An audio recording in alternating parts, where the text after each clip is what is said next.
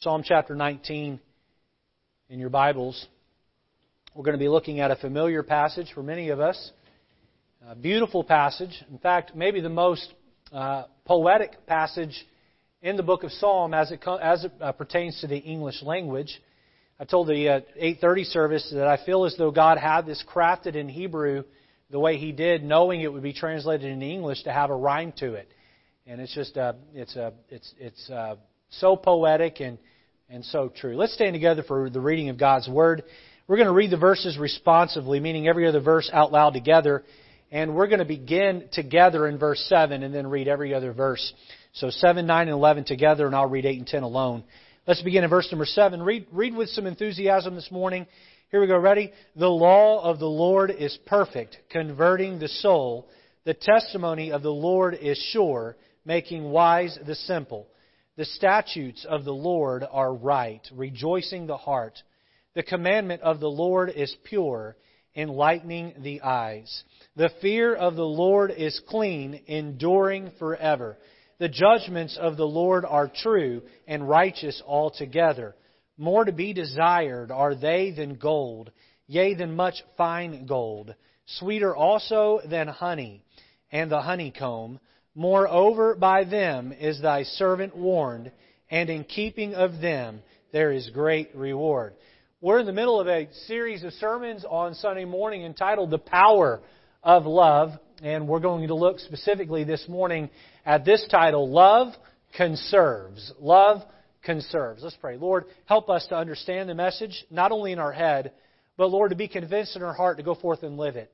Lord, there's some mindsets that need to change in all of us. There's some growing all of us need to do.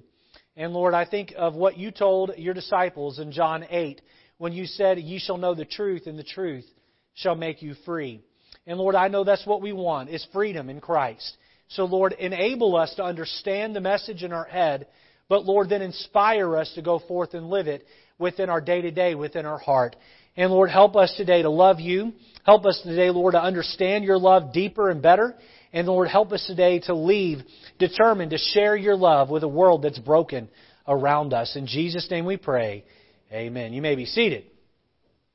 Well, let me, if I can, encourage you to make it back this evening at 6 p.m. On Sunday evenings, we've been going verse by verse through the book of 1 John. And we started in 1 John chapter 1 and verse 1, and we've just been going verse by verse, letting the Word of God preach to us and speak to us in the pattern in which the truths are laid out there in the passage. What I have found with great amazement is that what I preach on Sunday morning ends up just coincidentally, the truths line up perfectly oftentimes with what we're preaching on Sunday evening. In fact, sometimes they line up so closely I feel like I'm preaching the same sermon in the morning that I'm preaching in the evening. Sunday morning has been topical. Sunday evening has been exegetical or verse by verse. And I'd encourage you to be back tonight. We'll begin chapter 5, the final chapter of 1 John this evening, and we'll look at the first 3 verses. And I know the Lord has a lot for us out of that passage. We are in the middle of a series on Sunday mornings entitled The Power of Love. Way back in the beginning of the year, we looked at our first series of sermons, and we looked at the description of love.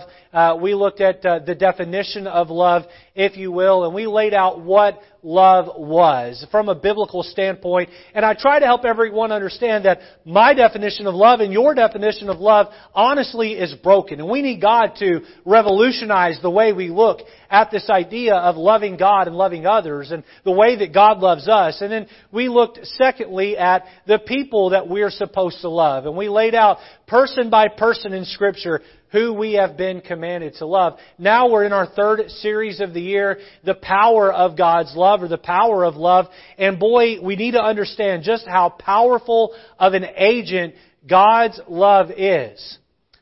I had no idea back in August or September a year ago, 2019, when I chose this theme for our church, Love Works, I had no idea what was coming in 2020. But can I speak to you that on a personal level, and then as a pastor, so personal level at home, as a pastor here at church, and as a citizen of this state and of this country, My love has been challenged greater and deeper than any other year that I've been alive. How many of you can say that your love has really been challenged this year? How many of you, God has shown you where your love is broken a little bit this year? Amen? God has shown me where my love is broken this year. Boy, Christians, we need to learn how to love God's way. We also need to learn how to identify when God is loving us, and then share that love with the world around us. So we are on our third sermon in this series. We began by looking at the truth that love cleanses. Love cleanses. We looked at Psalm chapter 51, and we saw how that David had soiled himself spiritually. He had fooled around with another man's wife and impregnated her. And then to cover up his sin, he had her husband Uriah killed in battle at his command. And so adultery and murder. And then God sent Nathan, the prophet, to put his finger in David's face and say, David, you're guilty. Thou art the man. And David then would fall on his face, and in that we get the 51st Psalm.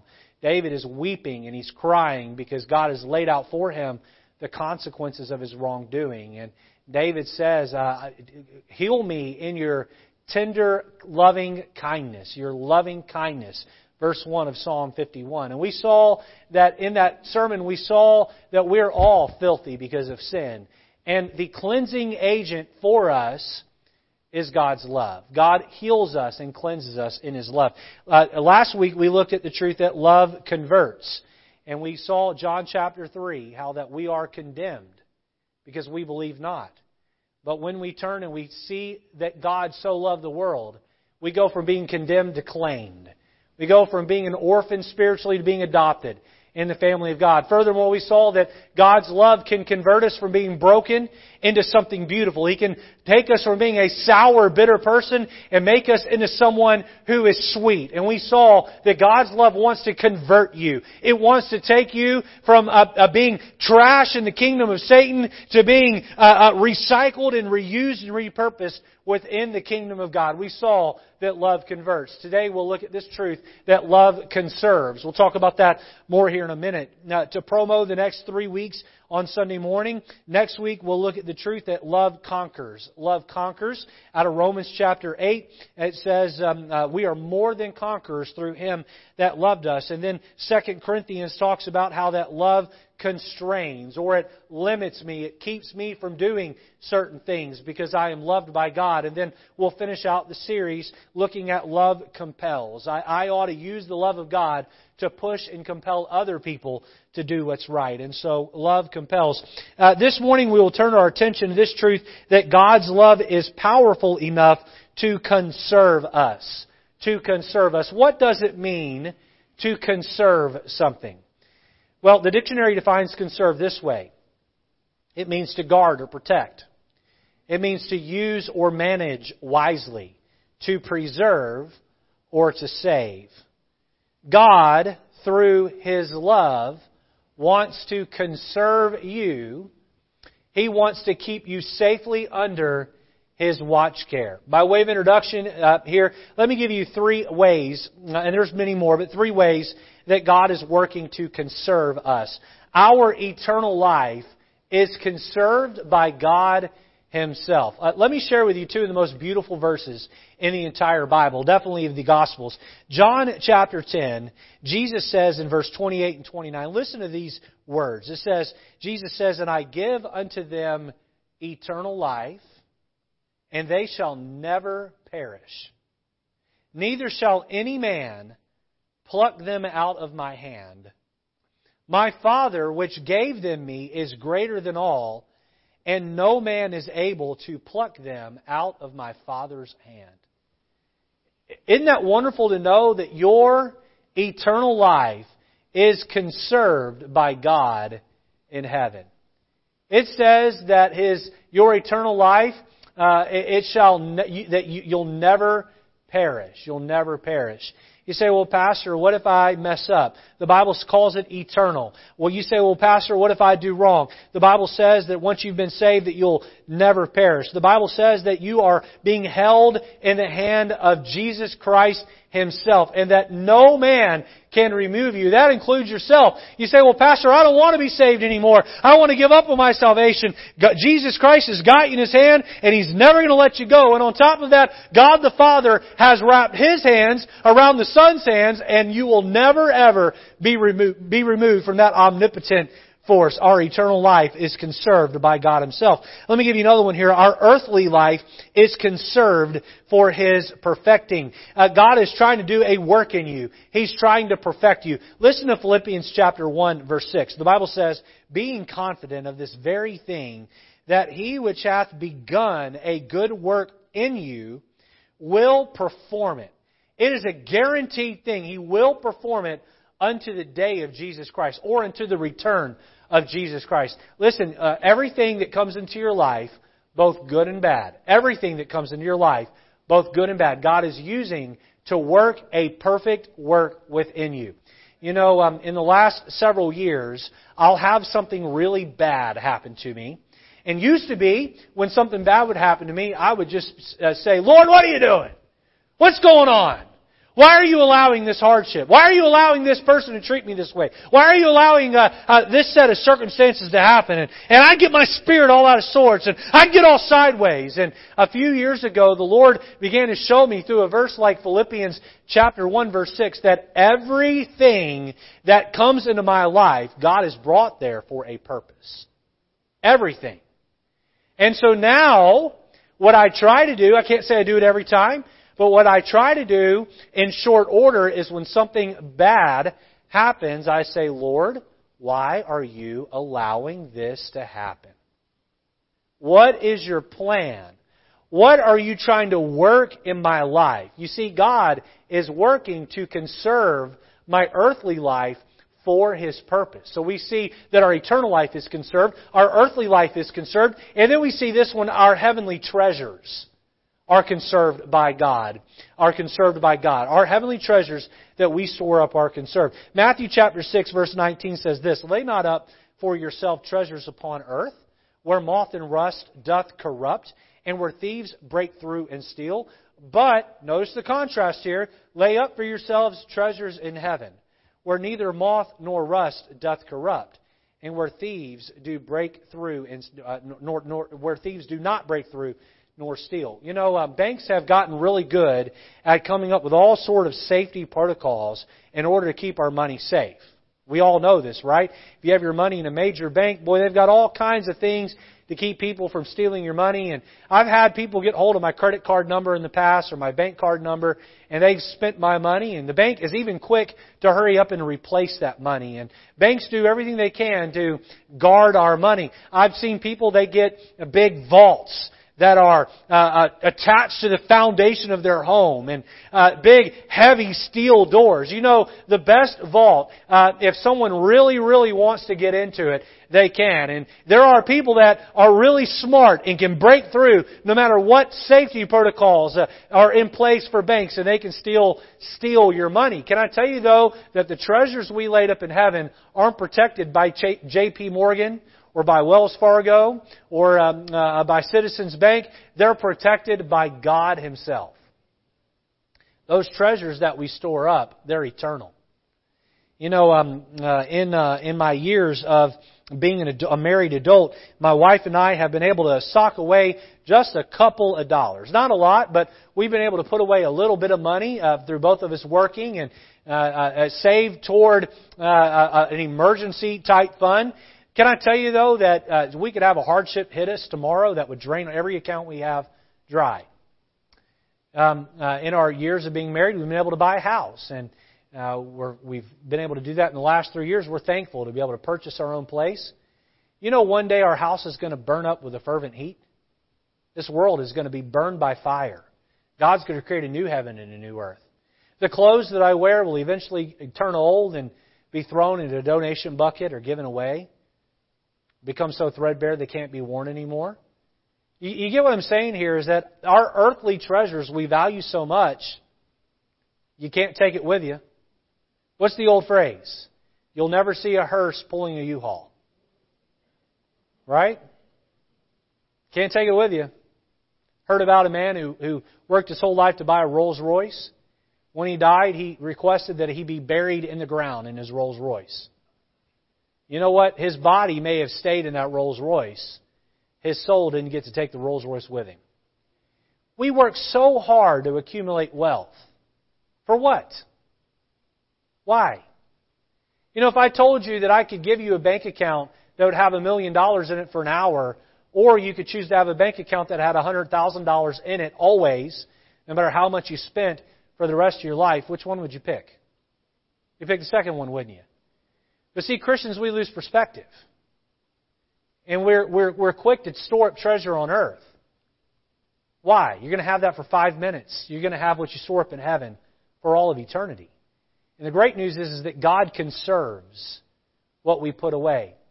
Jim Elliot said, "He is no fool that gives that which he cannot keep to gain that which he cannot lose." What a great truth. When you lose your life, you keep it. Amen? You give away your finances and your wealth to the gospel being propagated and preached and shared all over the world. Boy, you store up eternal riches in heaven. And you know who is watching guard over our eternal bank account? God Himself. God's love conserves us. I propose that if you feel neglected and ignored by God, then it isn't He that's forgotten you, it's you that has forgotten God. There's a story about a little Chihuahua dog that had a big ego. And Chihuahuas have a big ego, do they not? They yelp and bark. Man, they're fierce. And I'll go door to door here in the area and knock on doors and invite people to church. And I'm not generally scared of big dogs. I don't like those little Chihuahuas, man. They nip at your heels. I've had them draw blood on me. And there's a story about a little Chihuahua who lived inside a fence, and man, he hated that fence. It was a suburbia-type town, and there was sidewalks around the home, and every day this big bulldog would come with his owner on a walk past that Chihuahua. And man, the Chihuahua would just stand at that fence and bark at that bulldog all the way up and down. And every day the Chihuahua would be sitting on the porch, and that bulldog would come walking by, and that Chihuahua would take off from the porch, and he'd just run. Every fiber of his being was shaking, and he's yelping and barking. He'd throw himself against the gate. The gate was locked, and he'd bounce off the gate, and he'd run up and down the fence, and he'd tell that bulldog in dog language, he says, "Boy, you better be glad that gate's closed. I'd come up there and I'd rip you to shreds." And that bulldog would just laugh at him. Well, one day the gate got left unlocked. The latch wasn't closed all the way. And that little Chihuahua threw himself up against that gate, and man, that gate swung wide open, and that bulldog just about had himself some lunch. He definitely got himself some bites in, and that Chihuahua limped back on the porch. And that Chihuahua had a new appreciation for the fence. Christian, how do you view the fence of God's laws that He puts around you? Do you scoff and mock and say, "Oh, the Bible's just a book of rules and it's hard to live by"? Oh, no, no, no, no. God gives us His commandments and His laws, not because He hates us, but because He loves us. And Christian, what can happen is we wander outside of the fence of God's laws and we get hurt. And then we turn back and say, "But God, I thought You loved me."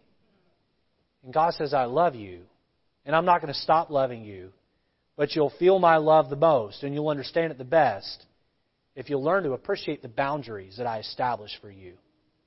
God doesn't give us those boundaries to make our life miserable. Oh no, He puts them there to protect us from the bulldogs of life.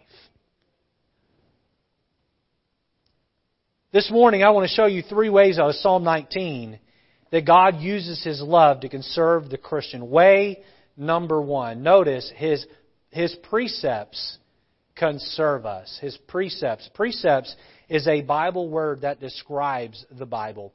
Psalm chapter 19, look at verse number 7, and look here at how the Bible is describing itself, or the psalmist is describing the Bible. It says there, "The law of the Lord is perfect, converting the soul. The testimony of the Lord is sure, making wise the simple. The statutes of the Lord are right, rejoicing the heart. The commandment of the Lord is pure, enlightening the eyes. The fear of the Lord is clean, enduring forever. The judgments of the Lord are true and righteous altogether. More to be desired are they than gold, yea, than much fine gold, sweeter also than honey and the honeycomb. We see here that God's Word is described as a law. It is described as a testimony, as statutes, as commandments. The Word of God is described as the fear of the Lord. And lastly here, it's described as judgments. What does God's Word do to us if we will fall in love with it? What does God's Word provide to us if we will follow it, if we will embrace it, if we will do our best to live inside of the ecosystem of the Bible? Well, we see here, according to Psalm 19, verse 7 through 10, we see here that God's Word converts our soul, that it makes wise those who are simple, that it rejoices our hearts, that it enlightens our eyes, it becomes more desired than gold, and it tastes sweeter to our spiritual mouths than honey does to our physical mouths. Hold your place in Psalm 19 and turn over to Psalm 119. Psalm 19 and Psalm 119. You're going to want to hold a marker in both places if you can, and we're going to bounce back and forth between the two Psalms. David authored both Psalms, Psalm 19 and Psalm 119. And Psalm 19 was the easy one to author. Psalm 119 was a marathon author. All right? I believe was it 169 verses. And wow, what a run there. And a little literary thing here. You take the Hebrew alphabet, and he has, I think it's 8 verses attached. Is it 8 verses? I don't have Psalm 119 open in front of me. Is there? Someone talk to me. 176. How many are beneath each Hebrew letter? 8 verses below each one. And so it's set out very well from a literary standpoint. Look with me at verse 97, and we'll see here how God's precepts, God's law conserves us. Look here. Oh, how I love thy law. Christian, can you say that?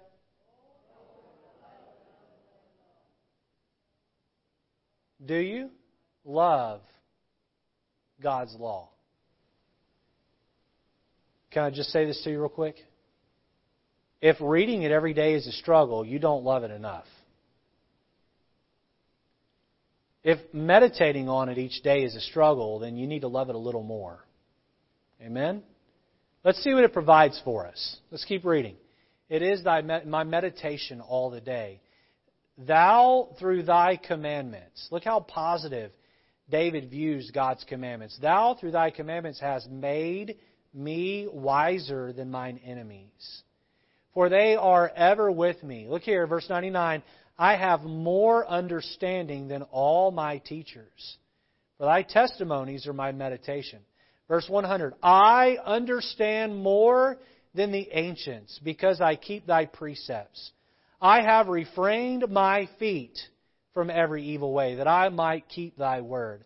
I have not departed from thy judgments, for thou hast taught me. How sweet are thy words unto my taste. Yea, sweeter than honey to my mouth. Through thy precepts I get understanding. Therefore I hate every false way. Read verse 105 with me. Ready? Thy word is a lamp unto my feet and a light unto my path. What does God's Word provide for us? How does it conserve us? Well, it makes me wiser. It provides me wisdom. You know, there are a lot of people who are smart in this world that make really dumb decisions. Now, they can sit down and explain to you some pretty heavy stuff. They make some really rash decisions. You know what God's Word does? It gives us wisdom. You know what else it does? It provides for us academia. Makes us smart. Look here, it says in verse 99, verse 99, it makes us smarter than the teachers. Wouldn't you like to be smarter than your teacher? Especially those of you that are still in school. Not only does it make you smarter than a teacher, it makes you smarter than the ancients or those who've passed away. Look at verse 101. It says that it refrains my feet. You ever been surrounded by a temptation and you're wanting to give in to the temptation And you think, Pastor, I can't help it. I'm so weak in this area, and I don't know how to follow the Lord. And listen, you fall in love with God's Word, and you make it your meditation all the days, and it provides for you a refraining of your feet, restraint to help you do what's right. Not only that, but it helps you stay inside of the boundaries of the judicial laws of God. It gives you more understanding. It provides light for your feet. It provides a lamp for your feet, rather, and a light for your path.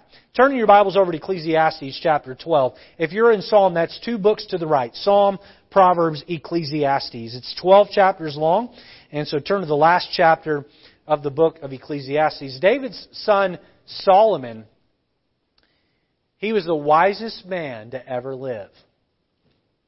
In fact, when he took over the throne, he was so overwhelmed by the responsibility of being king of Israel that he made his way to a little retreat. And he got on his face and he said, God, I am so naive and wet behind the ears that I don't even know how to go in and come out of my own palace.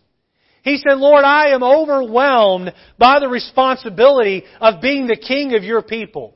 And God came down to him and said, Solomon, I'll give you one wish. What is it that you want? And Solomon said to God, he said, I need an understanding heart. I need your wisdom.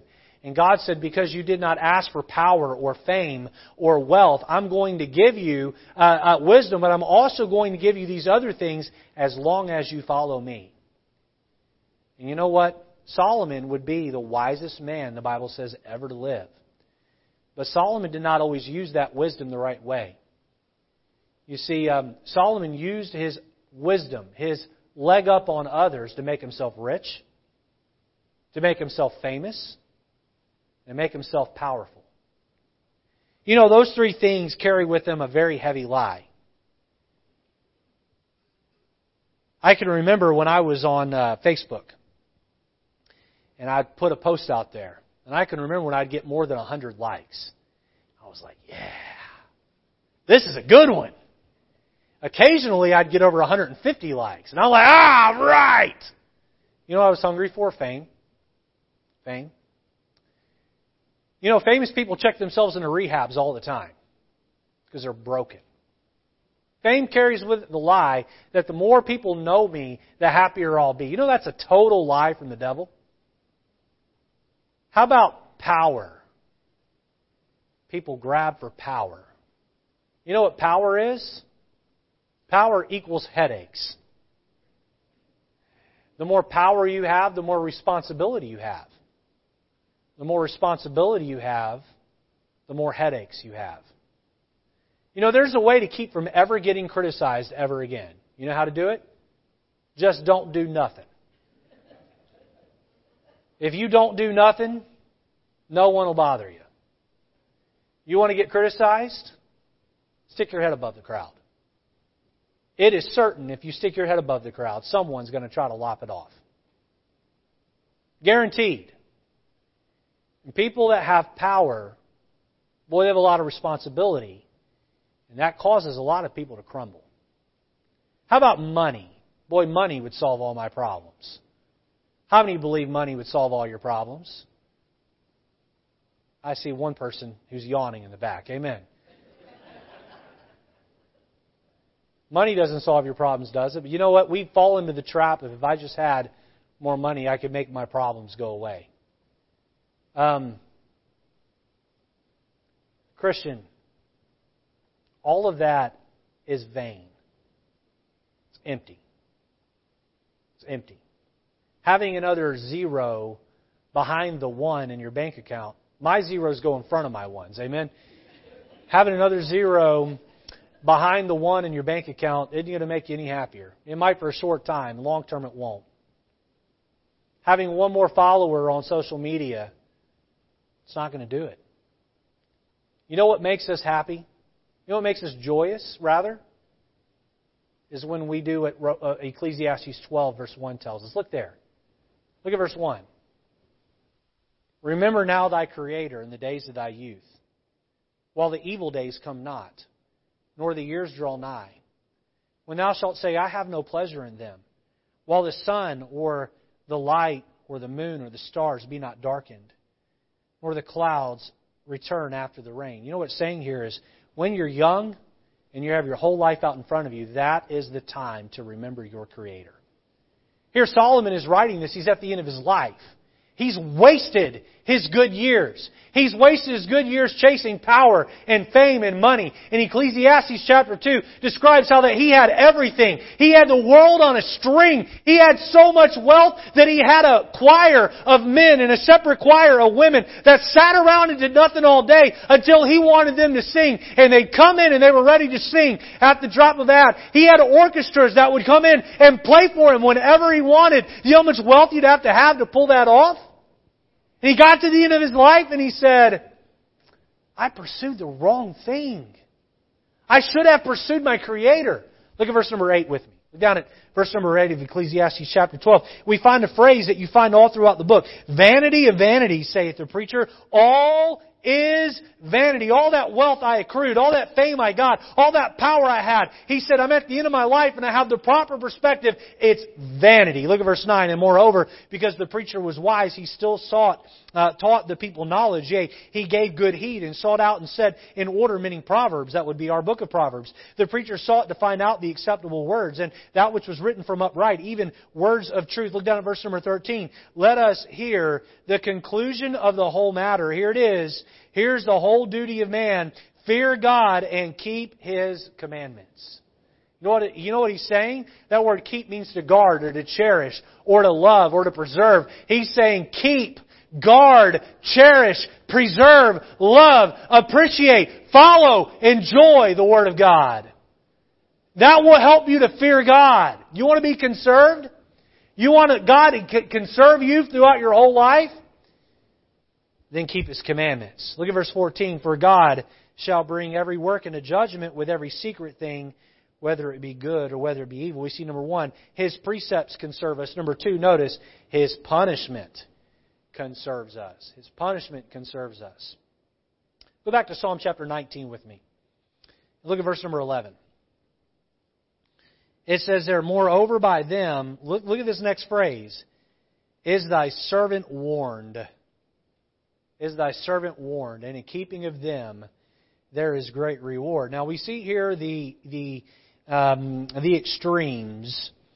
We see here the great reward if we follow God's Word. But at the beginning of the verse we see that we're warned if we don't follow God's Word. How many of you here ever had your mom or dad, maybe you're a parent, you've done this to your child.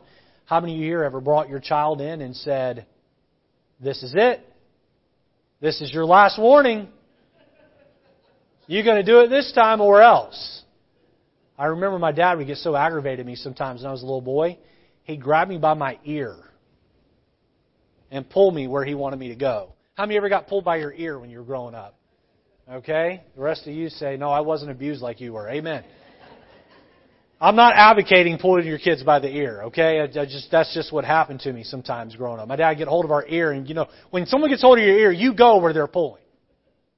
He'd pull me to the side and he'd say, hey, that ain't happening again. That right there that you just did, or that attitude you just had, you think your ear hurts, a whole lot more than that's going to hurt.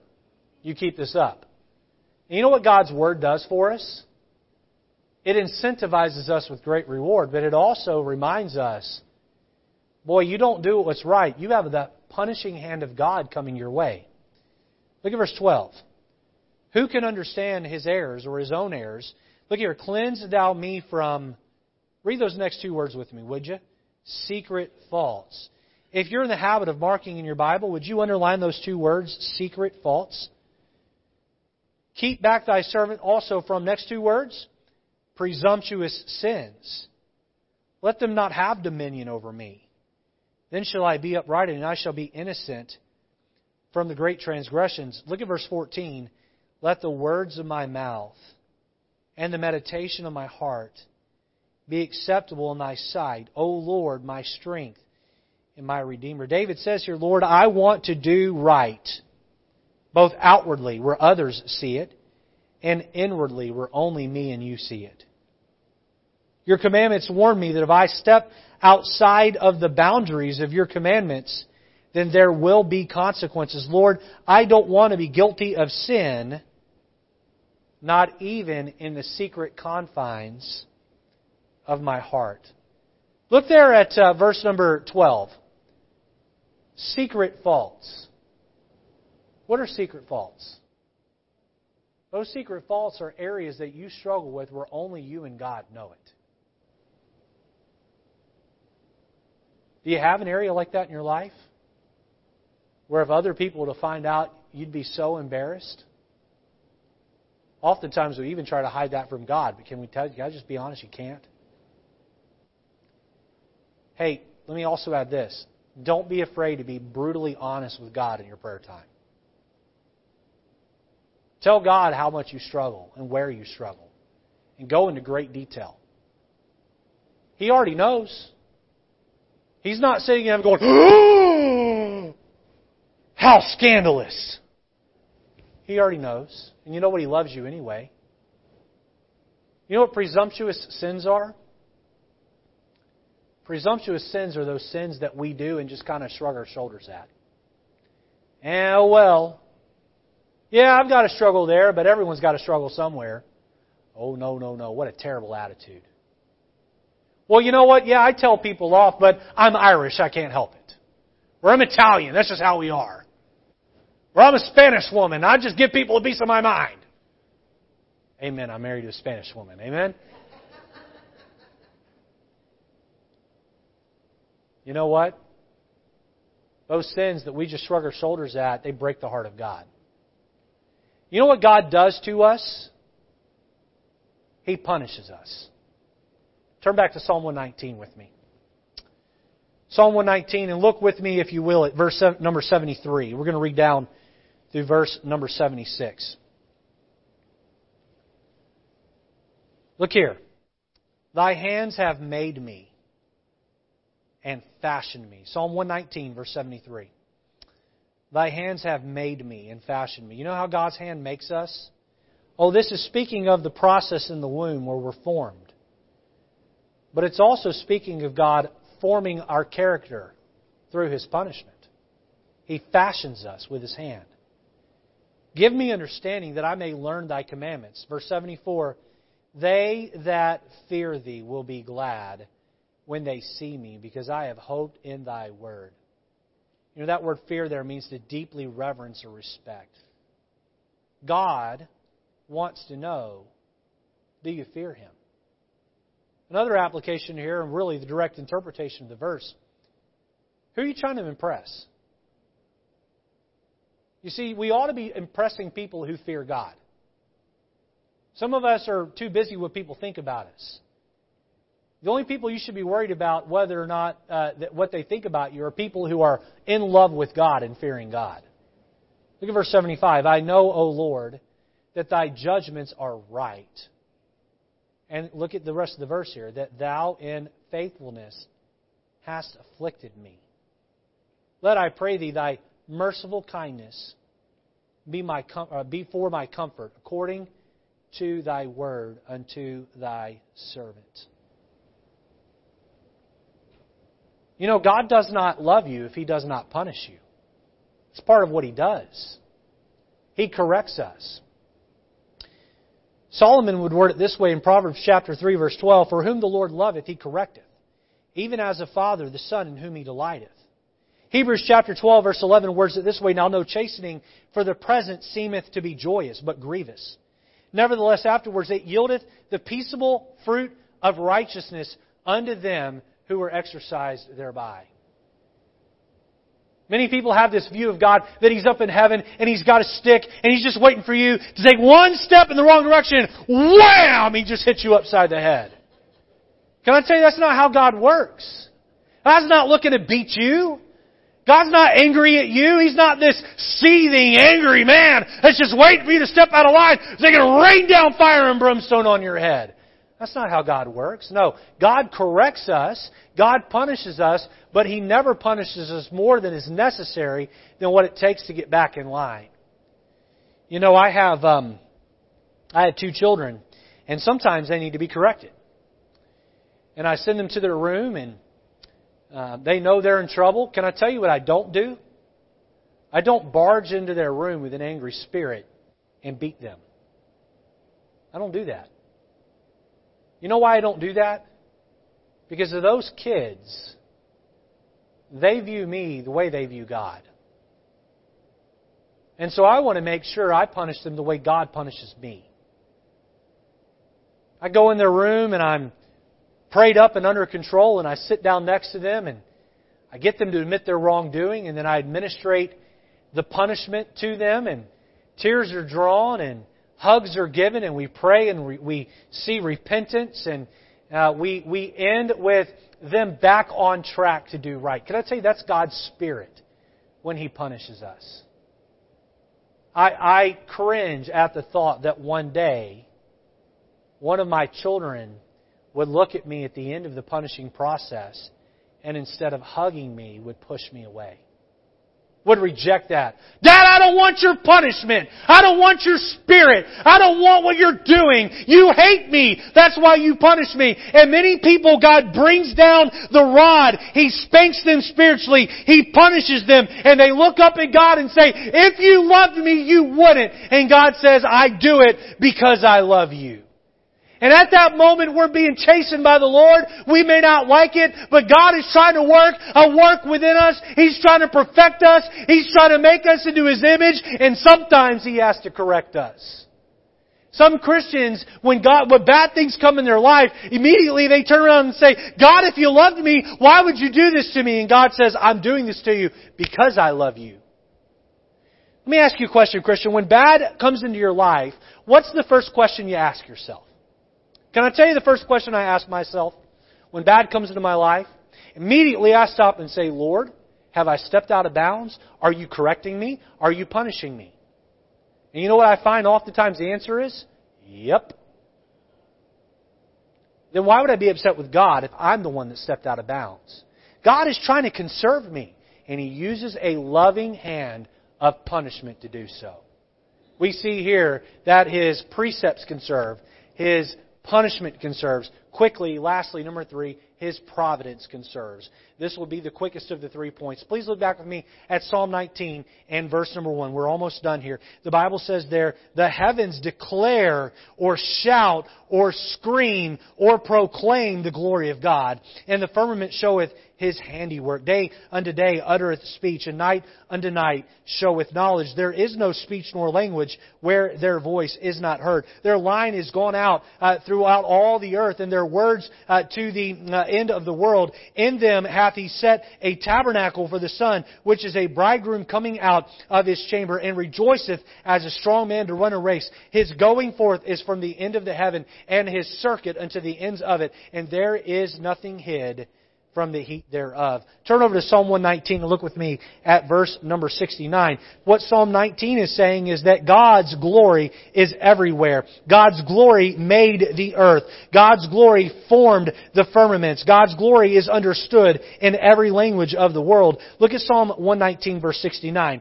The proud hath forged a lie against me, but I will keep Thy precepts with my whole heart. I love the shot David takes at his enemies here. Look at verse 70. Their heart is as fat as grease, but I delight in Thy law. It is good for me that I have been afflicted. Can you underline verse 71 in your Bibles? It is good for me that I have been afflicted, that I might learn Thy statutes. The law of Thy mouth is better unto me than thousands of gold and silver. Oftentimes, when bad things come into our life, and I'm talking about severely bad things come into our life, we step back and we ask this question, God, if you love me, why would you let that happen? Unfortunately, we live in a world where children get abused every day. I'm not going to chase this rabbit, but I'm just going to make one statement right here. There's a lot of complaining about slavery that happened in this country's history 150 years ago. And that slavery was wrong. It was wrong. Did you know that there's more people enslaved right now in the world than that ever was enslaved in the slave trade all those years ago?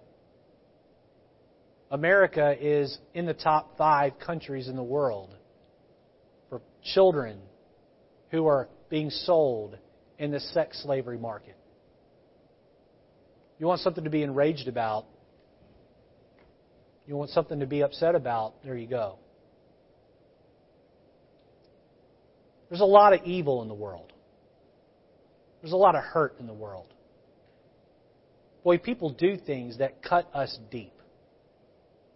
And we step back and say, God, if you loved me, why would you let that happen? And God says, I can take all of the bad in the world that happens to you, and if you give me enough time, I can make it into something beautiful. I can use the bad and turn it into something good in your life. Turn in your Bibles over to Romans chapter 8, verse 28. Let's finish the message there this morning.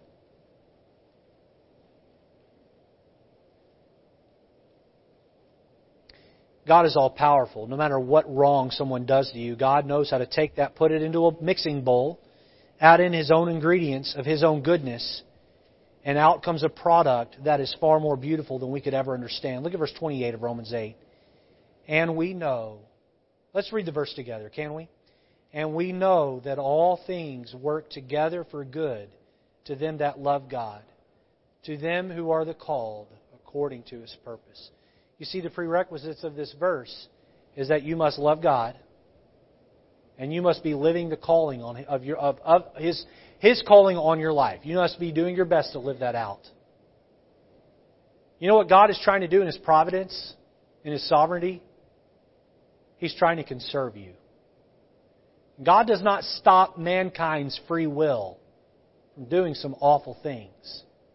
But God can take those awful things and turn it into something beautiful if we allow it. You know, many people do not like the way that God loves them. They scoff at the rules of the Bible. They label them as stringent, over the top. They reject God's love. You know why? Because they don't understand it. Many people reject the punishing hand of God. In their pride, they do not want God correcting them. They hate God for His correction because it shows them how feeble and wrong they are. In their pride, they reject God's love. Why? Because they refuse to understand it. Many people reject God's hand of providence. They lose faith in God that He really is in control. They reject God's love. Why? Because they choose not to understand it. Christians, it's time we learn to embrace God's love and see the power, its conserving power. And see that God has given us the Holy Bible to protect you, to guard you, to save you, and yes, conserve you, as long as you can remain under the spout where God's love flows out.